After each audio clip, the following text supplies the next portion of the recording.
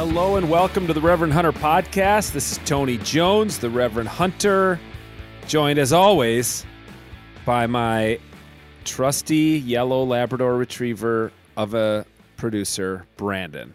You know, I'm going to take that as a compliment. Come on, bro. I would have a hard time.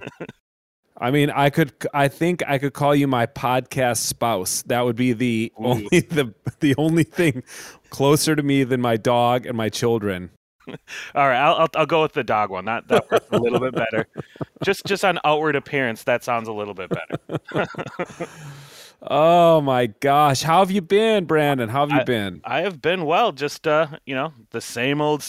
That's kind of the answer to that question, I think, every time. But no, I'm doing well. How about yourself?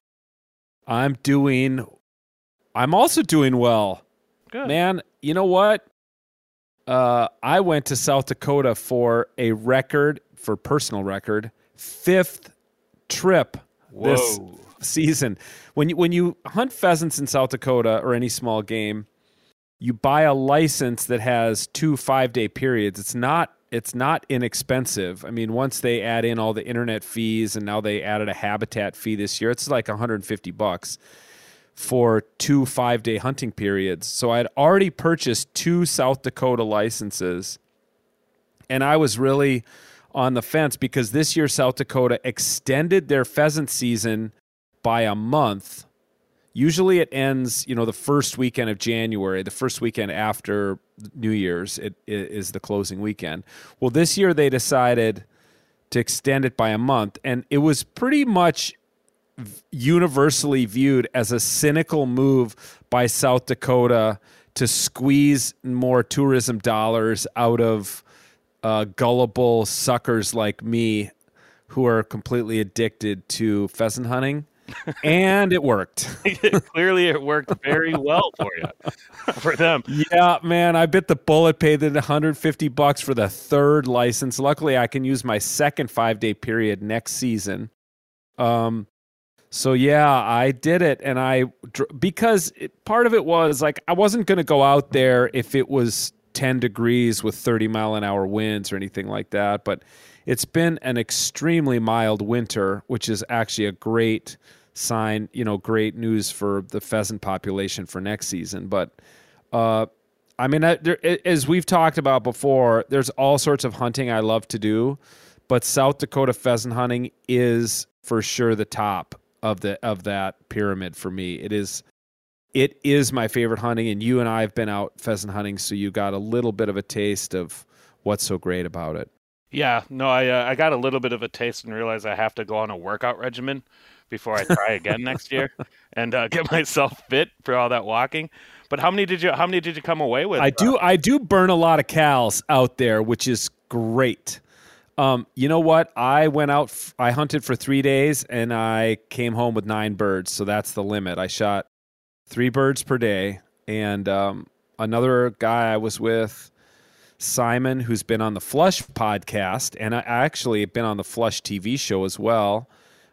He shot a couple limits the 2 days he was with me. And then I was also with my friend Jorge Vacuna, who will be a future guest on the podcast. I think both those guys will be future guests on this podcast. And then another guy out there we hunt with sometimes joined me for a day. So it was a small group, which I really like.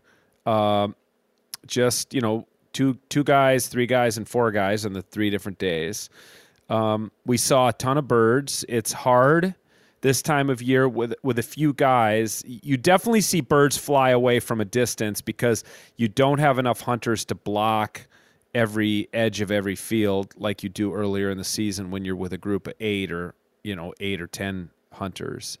But if you're okay with that, if you realize that some birds are going to fly out and you're not even going to come close to them, and other birds are going to stick really tight and you're going to shoot them. So I put together a little video from some GoPro video that I'll post later this week on my social media channels if people are interested. It's just like a 3.5 or 4 minute video that shows some highlights of this hunt. But you'll see that some of the birds stuck really tight, and it's great because you see the dog, his nose is in the cattails. there's a bird in there. The only thing you don't know is if it's a rooster or a hen. And so you have time to kind of get into shooting position, get ready to go, and have a real good shot at the bird. So it was really a fantastic. It's what it is, Brandon. It's the weekend that I will now daydream about for the next 9 months until I get to go back pheasant hunting. That's awesome. That's really, really cool. What's, I guess my main question is, so what do you plan on making, like, food-wise out of these pheasants? Oh, yeah. Well, they're hanging in my front yard right now, which where I live. Neighbors gotta love it. Kind of a bougie suburb of Minneapolis. And I got 9 dead birds hanging from a birch tree in my front yard. Because you're that guy that the kids whisper about in the neighborhood, like, yeah, those dead birds outside. Boo Radley lives in that house with the dead birds. Yeah, it's I am bringing a little bit of the country to the city. Good. Yeah, what am I going to make? Here's what I decided on these. I've got a bunch of pheasants already in the freezer. This time so I've got whole birds ready for like smoking or whole bird roasting. This time I think I'm going to break them down, so I'll freeze the breast meat separately from the thigh meat, separately from the leg meat. And then I'm going to roast all the bones and the leftover wobbly bits and everything, and then make just a whole ton of broth that I then freeze in like those Kemp's ice cream gallon buckets and thaw them as I need, stock for soups or gravies or something like that. Sounds like a good plan. Sounds awesome. Yeah, and I think here's what I'm going to do with some of the breast meat. I'm going to make schnitzel, pheasant schnitzel. So pound it real thin with a rolling pin, and then dredge it through milk and egg and breadcrumbs, and then fry it in butter. That's a traditional kind of German schnitzel preparation. So yeah, that's the plan with some of those breasts. Yeah, that sounds amazing. That sounds really good. The schnitzel. And maybe some more. Maybe I'll make some more sausage. What do you think about that? That would be awesome. I got to tell you, me and my girlfriend, we grilled up those sausages just a couple weeks ago or a week or so ago, and they were so good. And it's cool for me because I've never eaten a pheasant sausage of that ilk before. It was awesome. It was just good. Even the texture was interesting and fun. So yeah, I really enjoyed it. So I'd be more than happy to take a couple more off your hands. Okay. Yeah. Well, I'll get some to you for sure. Perfect. Absolutely. I mean, we're at a point now, I got a 16-year-old kid still at home, and this kid eats like 2 pounds of meat per day, I would say. Yeah. So, I mean, he between Aiden and me, we shot 3 white-tailed deer, and we're already halfway through all of our venison meat because he eats so much meat. I mean, he's at the gym right now. He goes to lift weights 2 hours a day. So then it's really something. Well, anyway, it's a good thing you're hunting this instead of we need all the protein. Yeah, we need all the protein we can get. Hey, Brandon, I'm really excited about the guest today. I've been trying to get her for a while on the podcast. She's very busy, so I just feel really blessed and fortunate to have Jamie Becker-Finn on the podcast.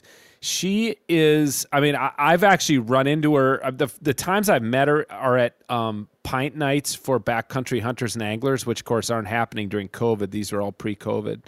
But that's where I've met her in person and gotten to know her a little bit, but also following her online and in the news because she's a state representative in Minnesota. She talks about in the conversation the area she represents in the northeastern suburbs of the Twin Cities. She's on a couple committees. She's an attorney. She works for Hennepin County as a county attorney. She actually had my brother as a professor in law school, which is kind of cool. But Jamie's also Native American. And, we talk about that's I think a big part of her, the way she legislates and the way she the way she thinks about her public life as a public figure is her Anishinaabe heritage and growing up on a reservation, and her connection to the land and to game and fish. She's a very outspoken proponent of conservation and in our state. She is a steadfast champion for habitat, for our wild game. So I'm a huge fan of Jamie's, and I'm really, really excited that she has joined us on the podcast. Yeah, she was fantastic, and this has very little to do with the interview, but this did happen just after the interview took place, just after January 6th. So she also talks about her political life and how that's been as well, and the trials and tribulations that come with being a public figure. That's right, she does. Yeah, it's true. So here it is. I know you'll love it. If you do, subscribe, rate, review, and let your friends know about the Reverend Hunter podcast. We really appreciate your support. Here is my conversation with Minnesota State Representative and Native Anishinaabe, Jamie Becker-Finn. Jamie, welcome to the Reverend Hunter podcast. I'm so happy. We've tried so long to get you on this podcast. My gosh, it's been I'm glad it's finally working out. You are you're in the Minnesota House of Representatives, and we're going to get into just all sorts of different interests you have and interests that you and I share in the hunting and fishing world and stuff like that. But first of all, tell us a little bit about what District 42B is like, the district you represent. Yeah, so it's a suburban district, so we're in the suburbs northeast of St. Paul, so Roseville areas where I live. I won't list all the suburban cities because nobody actually cares when you list all those cities, but so we're purely in the suburbs, although we have a decent sized lot, so we have a garden and room for the dogs to run around and stuff like that. But yeah, I grew up in northern Minnesota, but have been a suburbanite for 20 years now. Mm-hmm. And how would you, I already told you before we started recording that your mayor in Roseville sat next to me in high school Latin class, and he and I are still good friends. Shout out to Dan Rowe. What's it like? What's the district? Is it, suburban, blue collar? What's the vibe of the people you represent?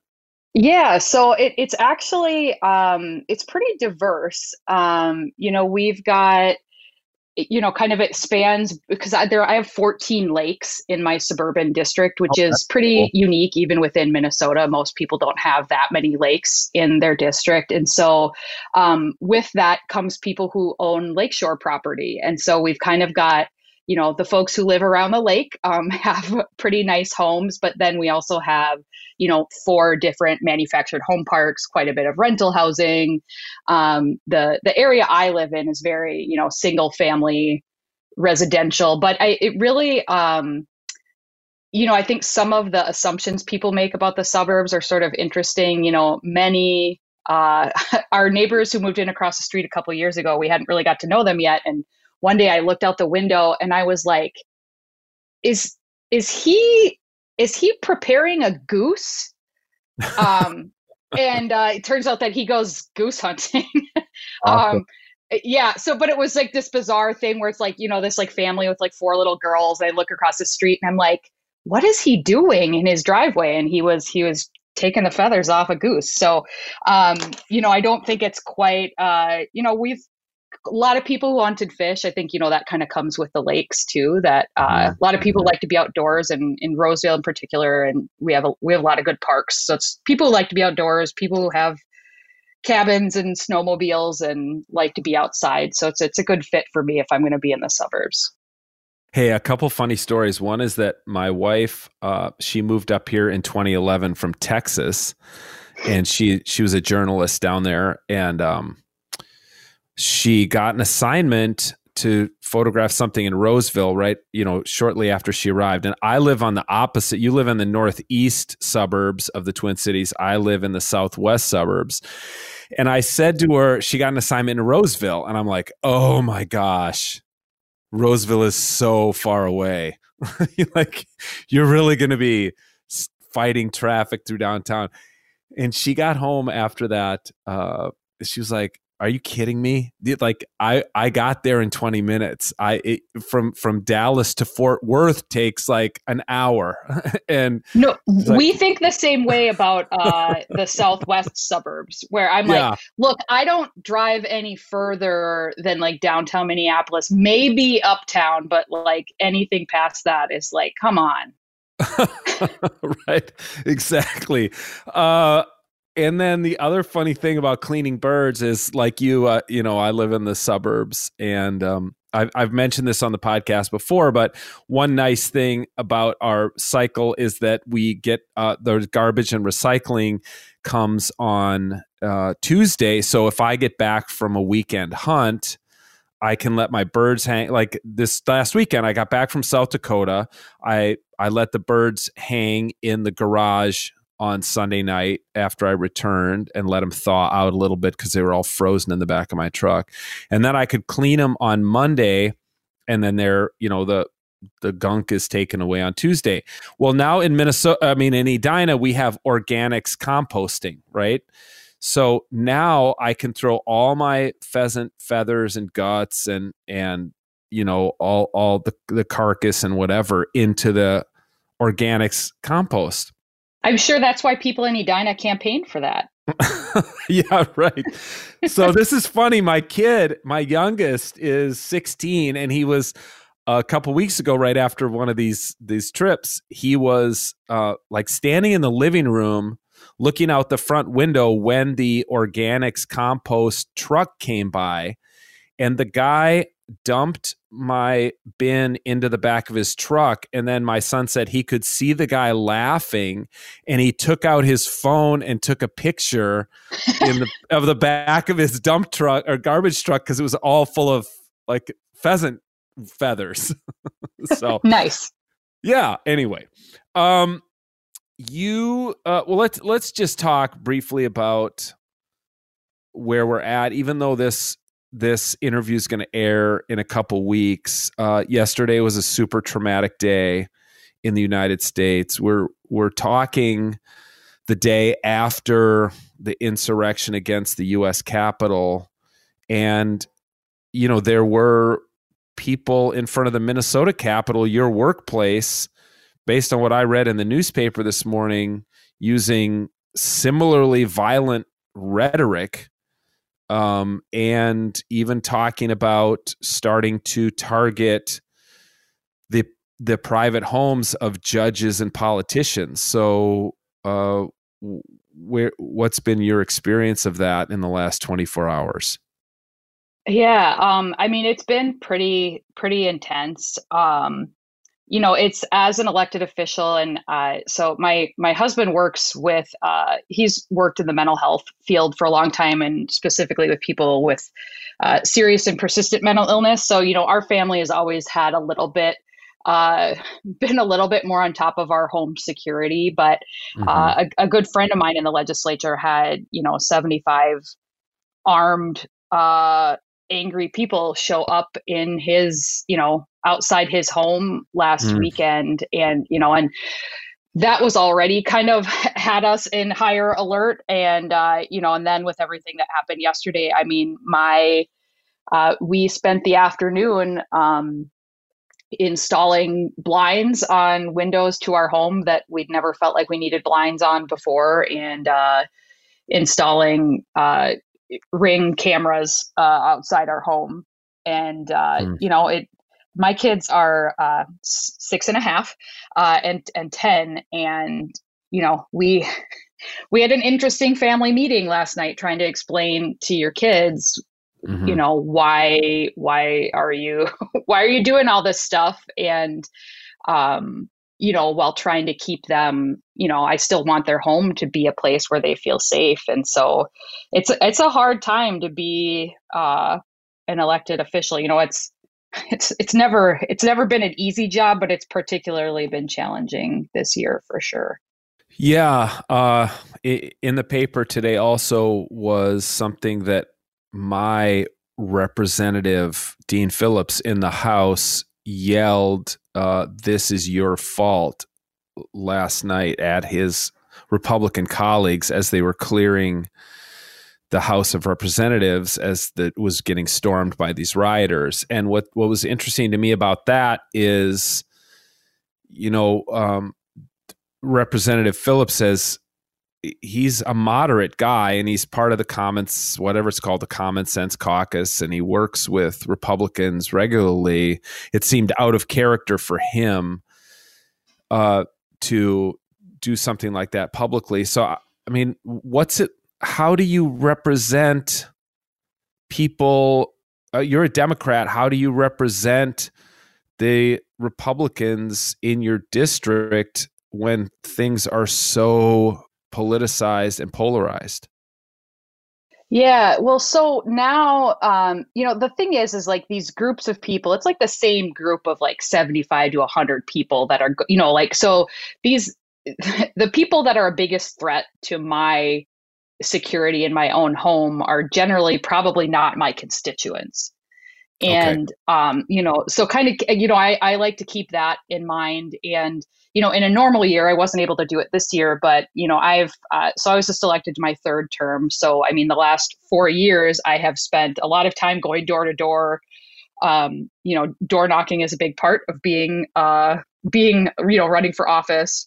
Mm-hmm. At this level in particular. And, you have those conversations one-on-one. And so, the thing that I try to remind, my kids and remind myself is that, this really isn't a large percentage of the population. It's just really unfortunate that this really vocal subset of the population, is using this violent language and violent actions. And I think that's, we were actually really careful not to put the TV on yesterday because, my kids, their mom's been a representative for the last 4 years. They're comfortable in our state capitol, and I didn't want them to see those images of what was happening in DC and think that, that's a thing that is going to happen when my mom is at the Capitol in Minnesota. Right. And so, it's been a really heavy 24 hours, for sure. And I think, kind of to your original question, actually hunting is one of those things where I tend to connect a lot with people who are more conservative. Yeah, me too. Than I am. It's people will, I can't even tell you how many times, I usually start when I knock on somebody's door and I introduce myself and then I say, what's something that you really care about that you want me to know about?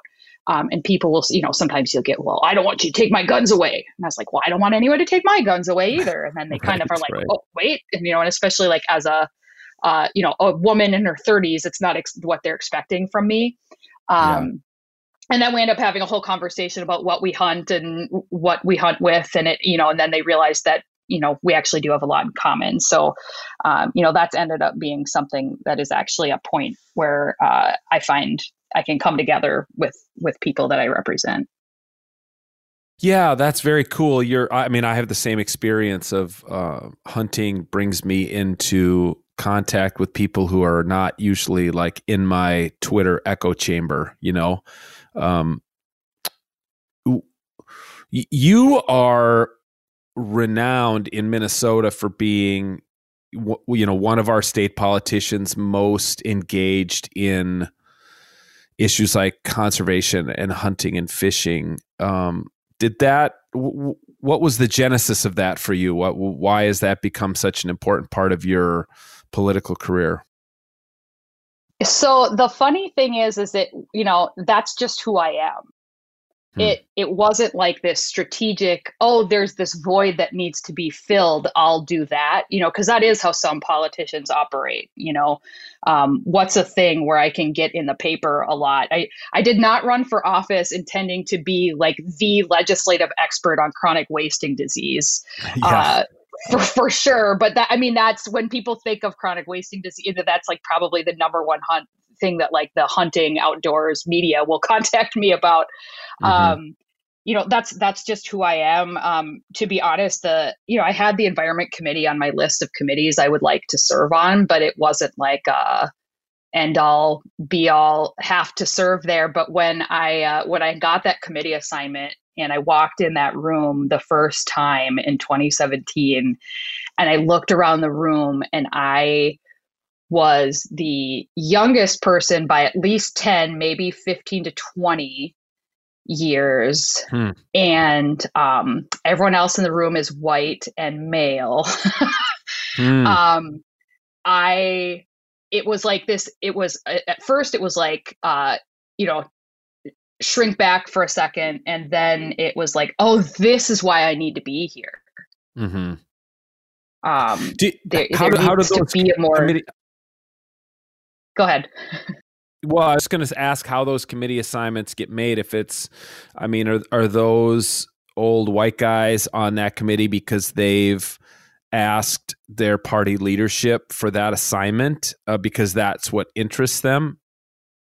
Yes, generally. So generally the way it works is after an election, when you know who's going to be on your team for that next year, the next 2 years, you put in your assignment requests to your leader, whether that's the speaker or the minority leader. And then ultimately the speaker of the House gets to decide. But yeah, generally people ask to be on things either about issues they care about or where their background falls. Let's hear about your upbringing, because you grew up on a Native American reservation in Minnesota, and your heritage is Ojibwe. What was that like? Paint a picture for us of your childhood. Yeah, so I grew up in when I describe this, it's, I guess only people from rural Minnesota will sort of get this, but it's like I grew up in rural Cass Lake. So, which is funny because Cass Lake only has when I was growing up was 1,001 people on the population sign, but I didn't grow up in town. So, the difference between growing up in town and, so I grew up on a lake, on the kind of chain of lakes, between Bemidji and Cass Lake. On the Leech Lake Reservation. And, my family goes back on the, my Anishinaabe roots go back further than we have record of, essentially. So I grew up on the same land, in the same place that my dad spent his entire life, other than college. In the same place that my grandma spent her entire life and was born. And so, I grew up running around in the woods and, swimming in the lake every day when it was warm enough.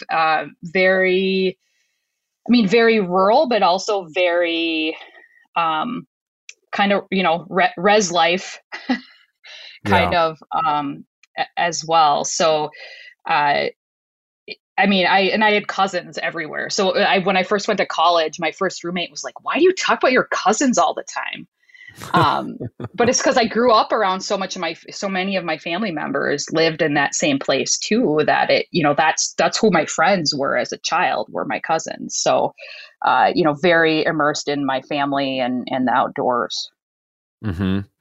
And how is your upbringing on a reservation and with the Native heritage and practice different from, the majority of us in the white, the way I was brought up, although I wasn't really brought up hunting at all, but, fishing and whatever. It was a recreational activity, but I don't think we, really considered it part of our identity by any means. Was that different for you?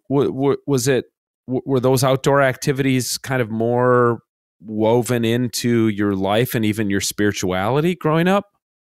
Yeah. So on the spirituality piece, because I think I'm guessing from being a listener of your podcast that this will sort of be interesting to you, but I like to describe the way that I was raised as a reservation Catholic. Yeah. And what I mean by that is that so my family went to the Catholic Church, but it wasn't like the people who grew up Catholic in other areas because it was like the priest couldn't demand the strictness of adherence to things to the same degree because then nobody would have come. And so right. it Yeah. was like Yeah. we would go, that's the church I was baptized and did first communion, and that's where I would go like on Easter and Christmas.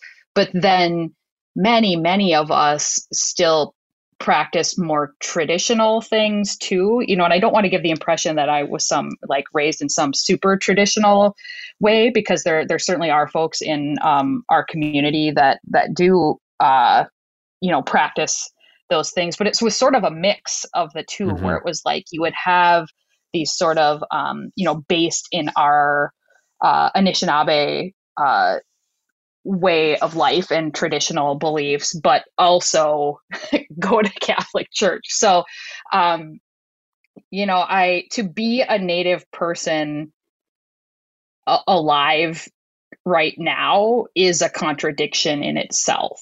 Yeah.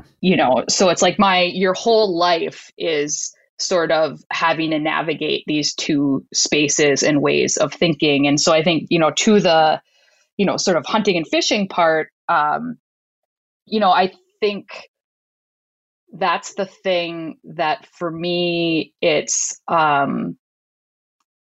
wasn't a hobby because certainly I grew up more comfortable, but my dad grew up on the reservation, Ojibwe family, 9 kids, 9 siblings, so 10 kids. He has stories of just how incredibly poor they were.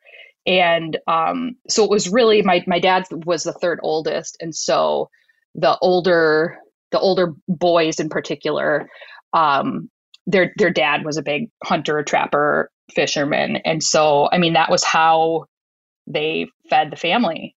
And my dad even has stories too of having to forego things at school so that he could go ricing. So because then you could sell the rice and then that money could be used by your family. And so, very much a way to survive that way. But also I think to me, the changing seasons, I don't get super like upset, like, oh, summer's over. It's more like, oh, yay, now it's time to go ricing, and now it's time to do, then it's going to be deer season, and now it's ice fishing. And so the sort of the rolling of the seasons, I think, is just it's it's more it's just, this is the way that it is, kind of thing, and not a thing that I know that I can control.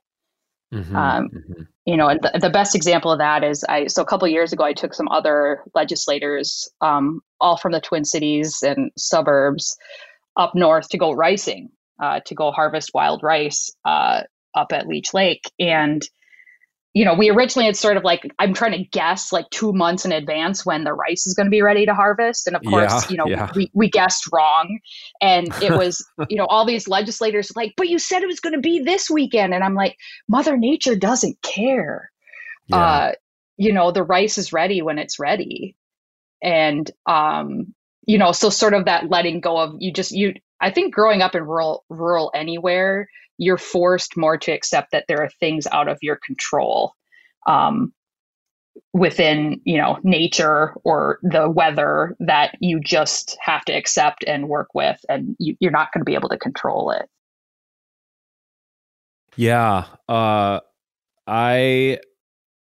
That's great perspective. Going back to what you said about growing up as like a Native American Catholic, that I lived on the Pine Ridge Reservation in South Dakota for 3 summers and became very immersed in that, and in fact, I lived in a Catholic town. What the missionaries had done was they basically, split up reservations. So they'd give one reservation to the Episcopal Church. The next reservation would be Presbyterian. The next reservation would be Catholic.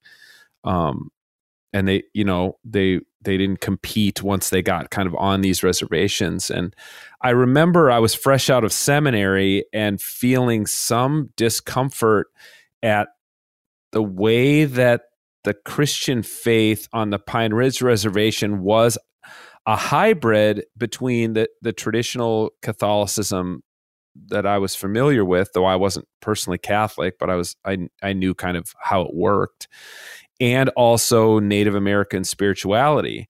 And at first, like I said, I was uncomfortable with that until the priests who worked out there were kind of like, dude, get over it. Like, this isn't, right. These are not in conflict. And let's take into account the terrible, terrible history of Christians and Christian missionaries on these reservations.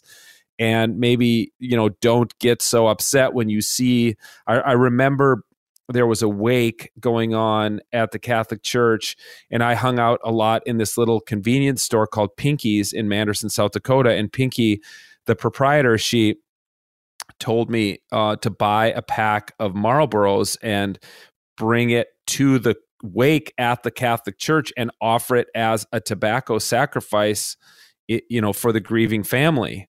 And I was like, whoa, this isn't, what I do. This isn't part of my faith. And she just basically looked at me and she's like, you're going to do what I tell you to do right now. Here's the pack of cigarettes. And it was one of those experiences that really stuck with me of like, maybe my spirituality as I've conceived it is too narrow. And it was one of those moments where I was forced to broaden my understanding of faith and God and spirituality. Yeah. Well, so one thing I just want to correct, you used the word sacrifice. So that wasn't, it's when we offer a sema or tobacco, it's an offering. Offering, yeah. I'm sorry, you're right. Right. That was, I'm sure the word she used was an offering. Yeah. Yeah. I mean, and that's probably why I was not confirmed in the Catholic Church, because that's kind of when maybe it was just the priest who was assigned to that church at that time. But I was asked to not come back to confirmation class. Okay. I suppose people who know me now maybe wouldn't be that surprised by that, but I was asking too many questions because and maybe that was the point at which those two worlds, I couldn't make them make sense together anymore. And, it was sort of this like, well, wait. So we'll go to heaven, but like this other really good human being I know isn't going to go to heaven just because he like didn't go to this church. Like that doesn't make, it was like those kinds of questions were too much. I think it was like the rest of the kids in this class are just accepting what I say. And you're asking me questions and I don't want to answer them. So, that ended up being fine. And so I married a Lutheran, and that's the church that we go to. But also I remember when we first moved here and we decided on this church, it's very like social justice, small Lutheran church in our community. And, my husband and other family members wanted the kids to have some kind of grounding in something. And I remember trying to explain to the pastor that like, okay, dude, but here's the thing. Like not knowing how he was going to accept sort of that, those two different things. But he ended up being really great about it. And I think he at least tried to understand it. And so it was okay. But I mean, it is hard to describe to people who have not, who are not familiar with it. And, like for me, and I guess to bring it back to hunting too, is like, that's actually to me, one of the most, times that my beliefs as an Anishinaabe person are the most clear to me, when there is the taking of an animal, is when it's really clear to me that that's where my grounding is, as far as my spirituality. I would love to hear more about that, because I think it's something, as an adult onset hunter, nobody taught me any of those rhythms or rituals, but I've had some very poignant moments. Like, I went on my first elk hunt last year with a friend in Colorado, and although I did not shoot an elk, we spent a lot of time talking about, she's very, she considers the death and butchering of an animal as this very spiritual practice. And she sang to me the mantra that she sings over a dying animal. And it was very super intense and not something I had spent enough time thinking about. So, what can I learn from you in that?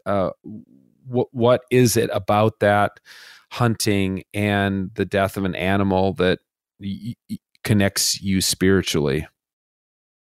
So for me, it always, so first I'll paint a little bit of picture where we hunt. So we hunt on, within the boundaries of the reservation, but it's on private land that was actually owned by my husband's family, but we've been hunting there for a very long time. And, so that's, it's private land that we hunt on. And Mm-hmm. I always feel, after I shoot a deer, to me, that animal, the creator, that animal gave itself so that my family could eat. Mm-hmm. And,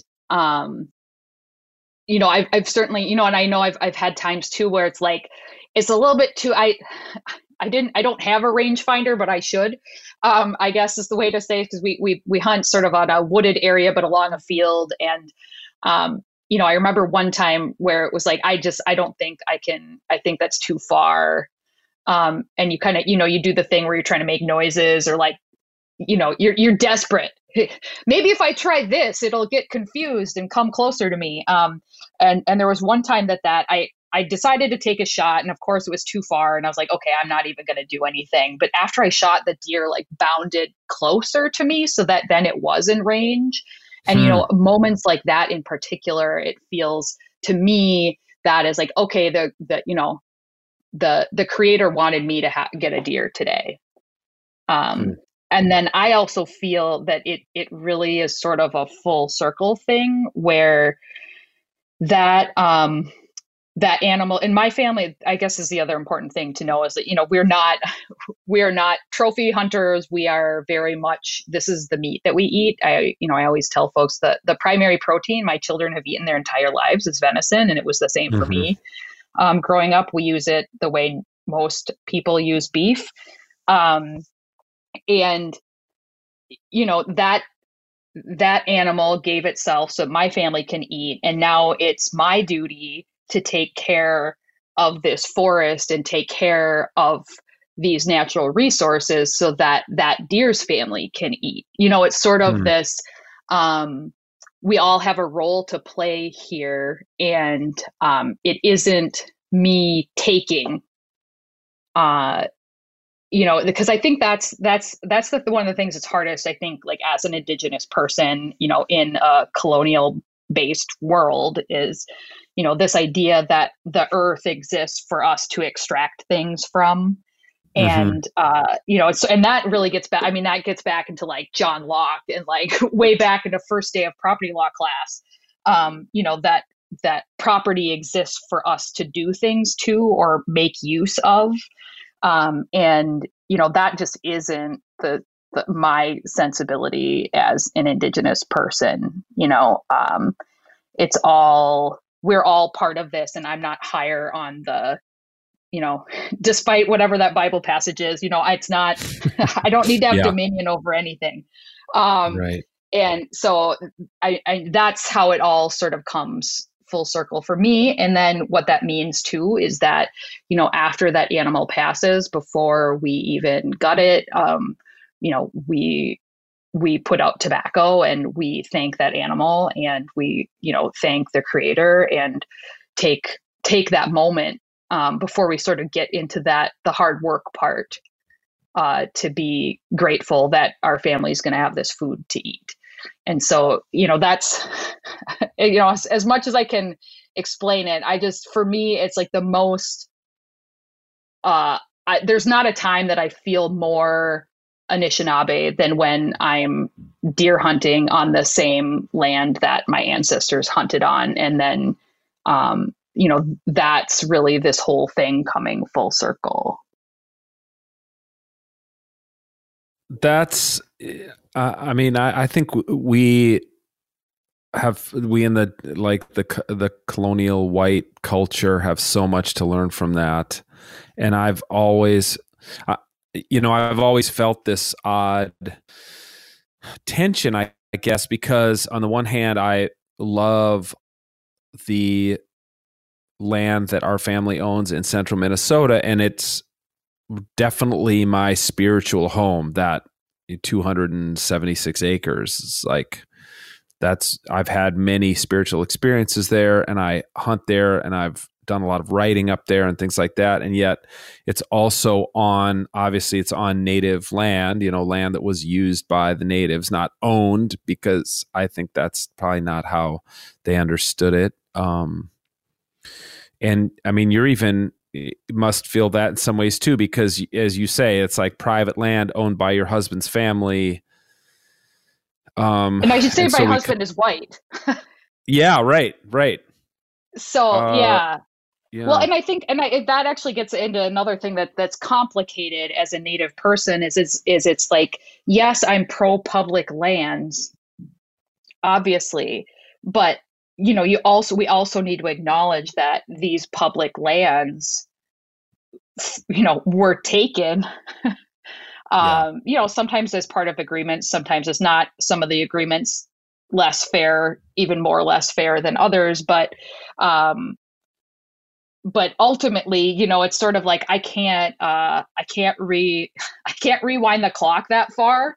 So, ultimately my goal is in honoring those places and the resource, we call them natural resources, but even that is not even a concept that, my ancestors would have thought. It wouldn't be thought of as like a, as if this is a thing that's mine that I can take from as I need, is not a way that that would have been thought of.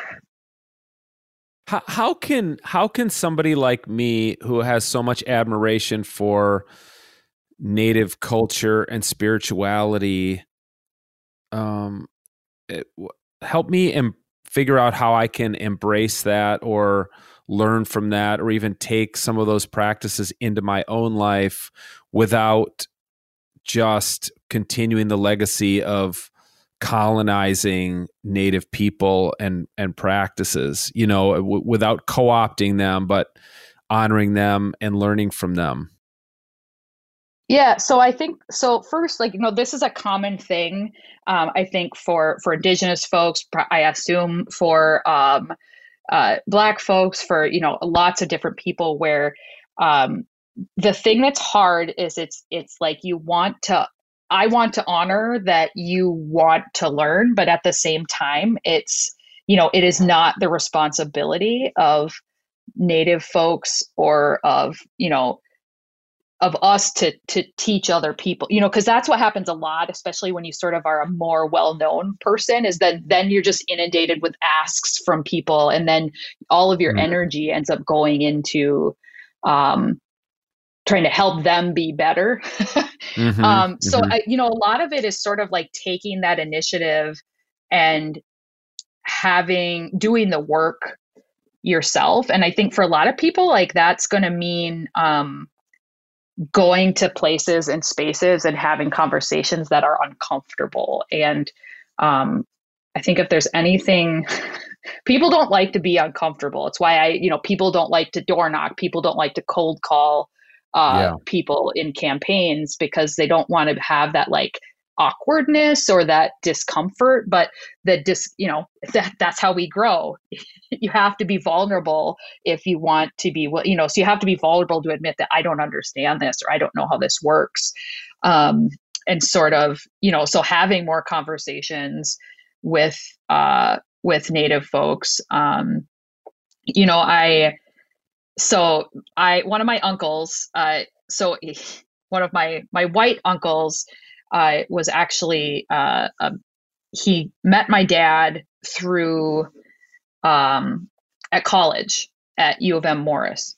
And, he didn't know any Native folks prior to meeting my dad. And he ended up, moving up to the Cass Lake area and making his life there. And he was an Ojibwe history and culture teacher at my small elementary school for 30 some years, and he even helped to start our tribal school at Leech Lake, even as a white person.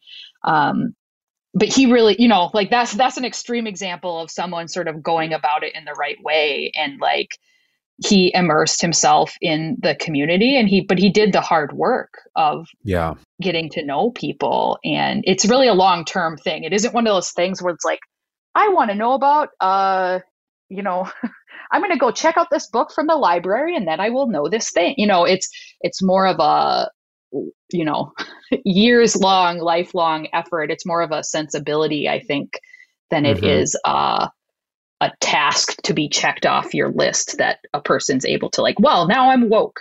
That's not really how it works. No, not at all. I have just such vivid memories of my time on the Pine Ridge Reservation. And, it was obviously when I went back, when I showed up again for the second year, suddenly I was taken in, to people's homes and, ultimately like honored at a powwow and given a tribal flag and stuff like that. And then it became, it was an incredible honor. But I also then, the more immersed I got in it and the more friends I made on the reservation, the more frustrated I became with, white tourism, reservation tourism kind of stuff that was happening. And, it's just so tricky to navigate. Another thing that try being me. It's just constant living in two worlds and having to navigate that. Especially I have chosen to do my work within like a very colonial system of government. And so that's always a challenge too. But at the same time, it has always felt worth it, because the alternative is that this other view of the world is not at the table at all. But it's a really challenging place to operate from. Yeah, well, one of the challenges, here in Minnesota that you're way more. I drive right past Mille Lacs Lake every time I'm going up to our land, so many times per year, and that is such a contentious body of water.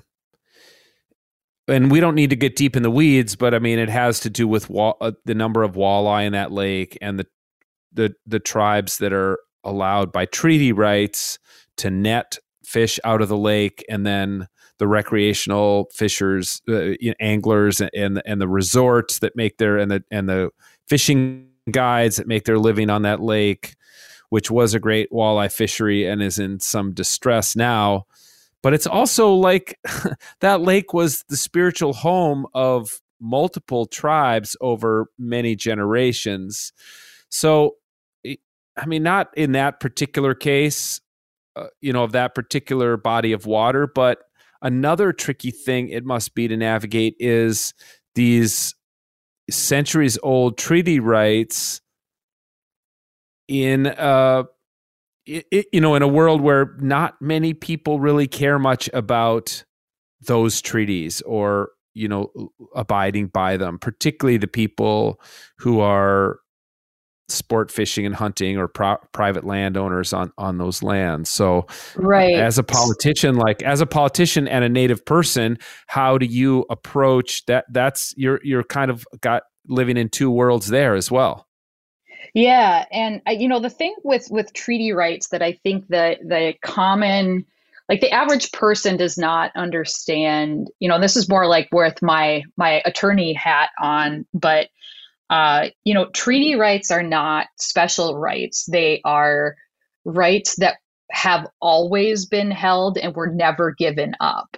So, you think about it when you think of, like if you sold a piece of property, but you retained the right to still hunt on the back 40, you never gave that up in the contract. And so, I think that's a part of it. Certainly a lot of what goes on is grounded in racism.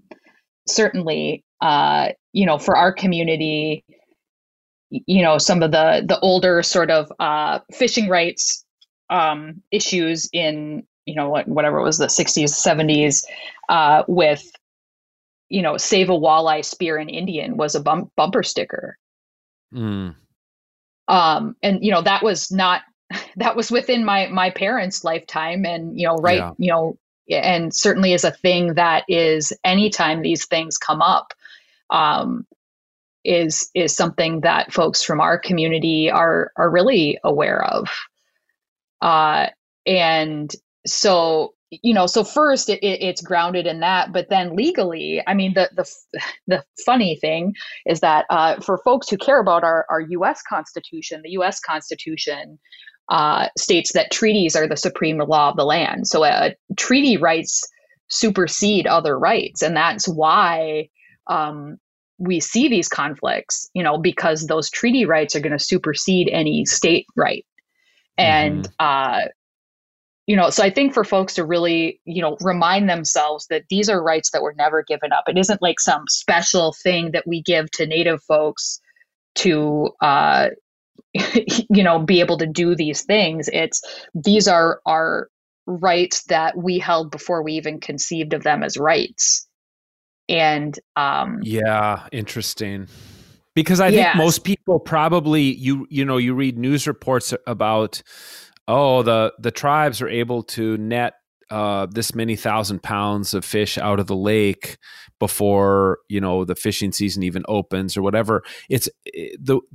Maybe I'm misreading this, but I often see it in the media like it's almost portrayed like reparations, like the Native tribes get to pull this many fish out of the lakes because of how badly we screwed them over for so many years. But you're saying it has nothing to do with that. These are like agreements. Some of these agreements predate, the statehood of Minnesota. They're between two sovereign nations, right? Between a sovereign tribe and the sovereign government, federal government of the United States. Right. And that's sort of where you see the conflicts too now with pipeline stuff, is that's the other thing is, people, even, attorneys who should know better, thinking that our rights only exist within or within reservation boundaries, but the reservation boundaries are not the same as the treaty boundaries. So the reservation boundaries are where tribes have control of the land within that boundary. But where Ojibwe treaty rights exist is, a much broader area in northern Minnesota than just within the reservation boundaries. So, that's another piece of that. And that includes hunting, fishing, wild rice harvesting, and that can tie into a whole lot of other things. I've often wondered, at what point in this chronic wasting disease fight, if the state doesn't take enough action, when does that get into the point where, okay, if we retain the right to hunt here, but you poisoned the animals that we need to hunt to survive, so there's it really can be implicated in a lot of different ways. I hope it never gets to that point, but and I will just say, just because folks should be aware of this, with Mille Lacs, a lot gets said about the how many fish each group is taking. But another piece to this is that they have both zebra mussels and spiny water flea. Right. So there's actually a scientific reason that Mille Lacs is struggling too, and nobody wants to get into the weeds on aquatic invasive species. There are no more. That's the thing. There are no more weeds because of the zebra mussels. Right.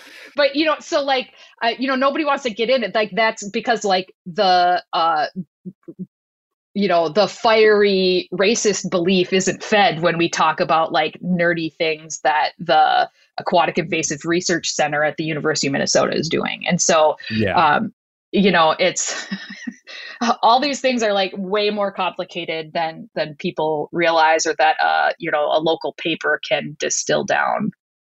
Right. And I personally, I'd rather catch a smallmouth bass any day than a walleye, just because it's super fun way more fun to catch, and it's way more fun. It does kind of seem like okay. I personally just don't understand it. I have people from outside of Minnesota ask me sometime, like, what's the obsession with walleye? I'm like, well, they taste really good, but they're not great fighters, and the style of fishing isn't super fun, like bouncing a leech off the bottom of the lake. So, that for me, but a lot of people have a lot of like deep psychological commitment to walleye fishing around here, and it's just not how I wasn't raised on a walleye lake. I was raised on a bass and crappie lake, so right. Well, and I was raised in the heart of walleye country, so it's I guess I was raised by a man whose thought was like, well, if the walleye aren't biting that time of day, what's the point? Interesting. Oh my gosh. It was, so we never we did not go fishing in the middle of the day. Interesting. It was always, that sundown at like the right spots on the lake, was very, So it is kind of funny because I've been, yes. And I've tried to get away from that with my kids. I actually think perch tastes better, if not as good, if not better than walleye. So interesting. Well, tell us, are we going to be able to beat CWD? Are we going to turn into the next Wisconsin, or are we going to be able to contain it to a small part of our herd? Our land is in a CWD zone in up near Brainerd.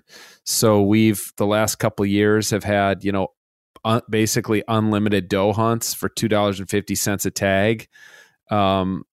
And have got all our deer tested. Everything's come back negative, thank God. There's only really been actually one deer up there that tested positive, and it seems to be related to a deer farm. So, where do we stand on that? Yeah, I think particular in the southern part of the state, it's pretty endemic.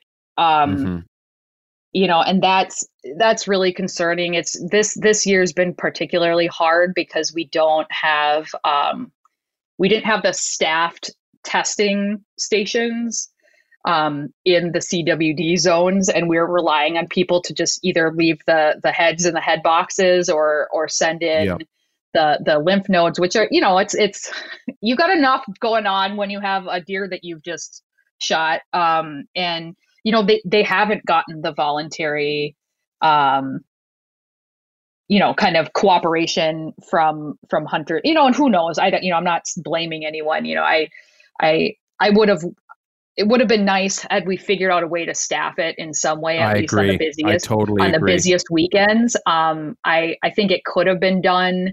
Yes. And I've communicated those frustrations to the DNR. I'm hopeful though that, just this 1 year, the testing doesn't change how it's spreading. It just changes what we know. Yeah. So, I don't think all is necessarily lost because of one sort of bad year of data, but I don't want folks to get into a false sense of like, oh, well, they hardly found any new ones. Well, yeah, we hardly tested anything. And so I think, really the goal now really has to be management and keeping the number of deer with CWD as low as we can. I think it is hard so there's multiple things going on, but it's, if Iowa and Wisconsin choose to do nothing, it's not like we have a giant deer fence keeping them from coming into Minnesota. Right. So we recognize that. But also it doesn't make sense for us to just not do anything here in our state. It's also another one of those jurisdictional quandaries where white-tailed deer are, I suppose elk too, are the only species that is raised in captivity as a farm animal and then also exists as a natural resource that the state has an obligation to protect. It's the only species that lives in that. And that's why we see the connection with deer farms. And, the Board of Animal Health, which has jurisdiction over this, has not really, their goal is to make sure that deer farming, and I'm doing air quotes, you can't see me, Yep. Is a successful business operation. That's their goal, which is very much opposed to the goal of someone who completely is working in the natural resources realm. And so, as much as we would like to have kind of some rules across the board, it's incredibly difficult to do that. And, just as an example, it has taken us for years, we have been trying to, so right now, if you go on a deer hunt in, let's say, Montana, Wyoming, whatever, you go to some other state, in order to bring that animal back into Minnesota, it has to be quartered or already butchered. You can't bring a whole carcass across state lines with the spine and everything to prevent the spread. But if you pay to go on a trophy hunt, and I again hunt in air quotes because I don't think of it as like hunting. at a high fence type place with basically captive animals. Right. So you go there and you shoot a deer. There are no rules about that. Is madness. Right. I personally don't understand how deer are considered livestock.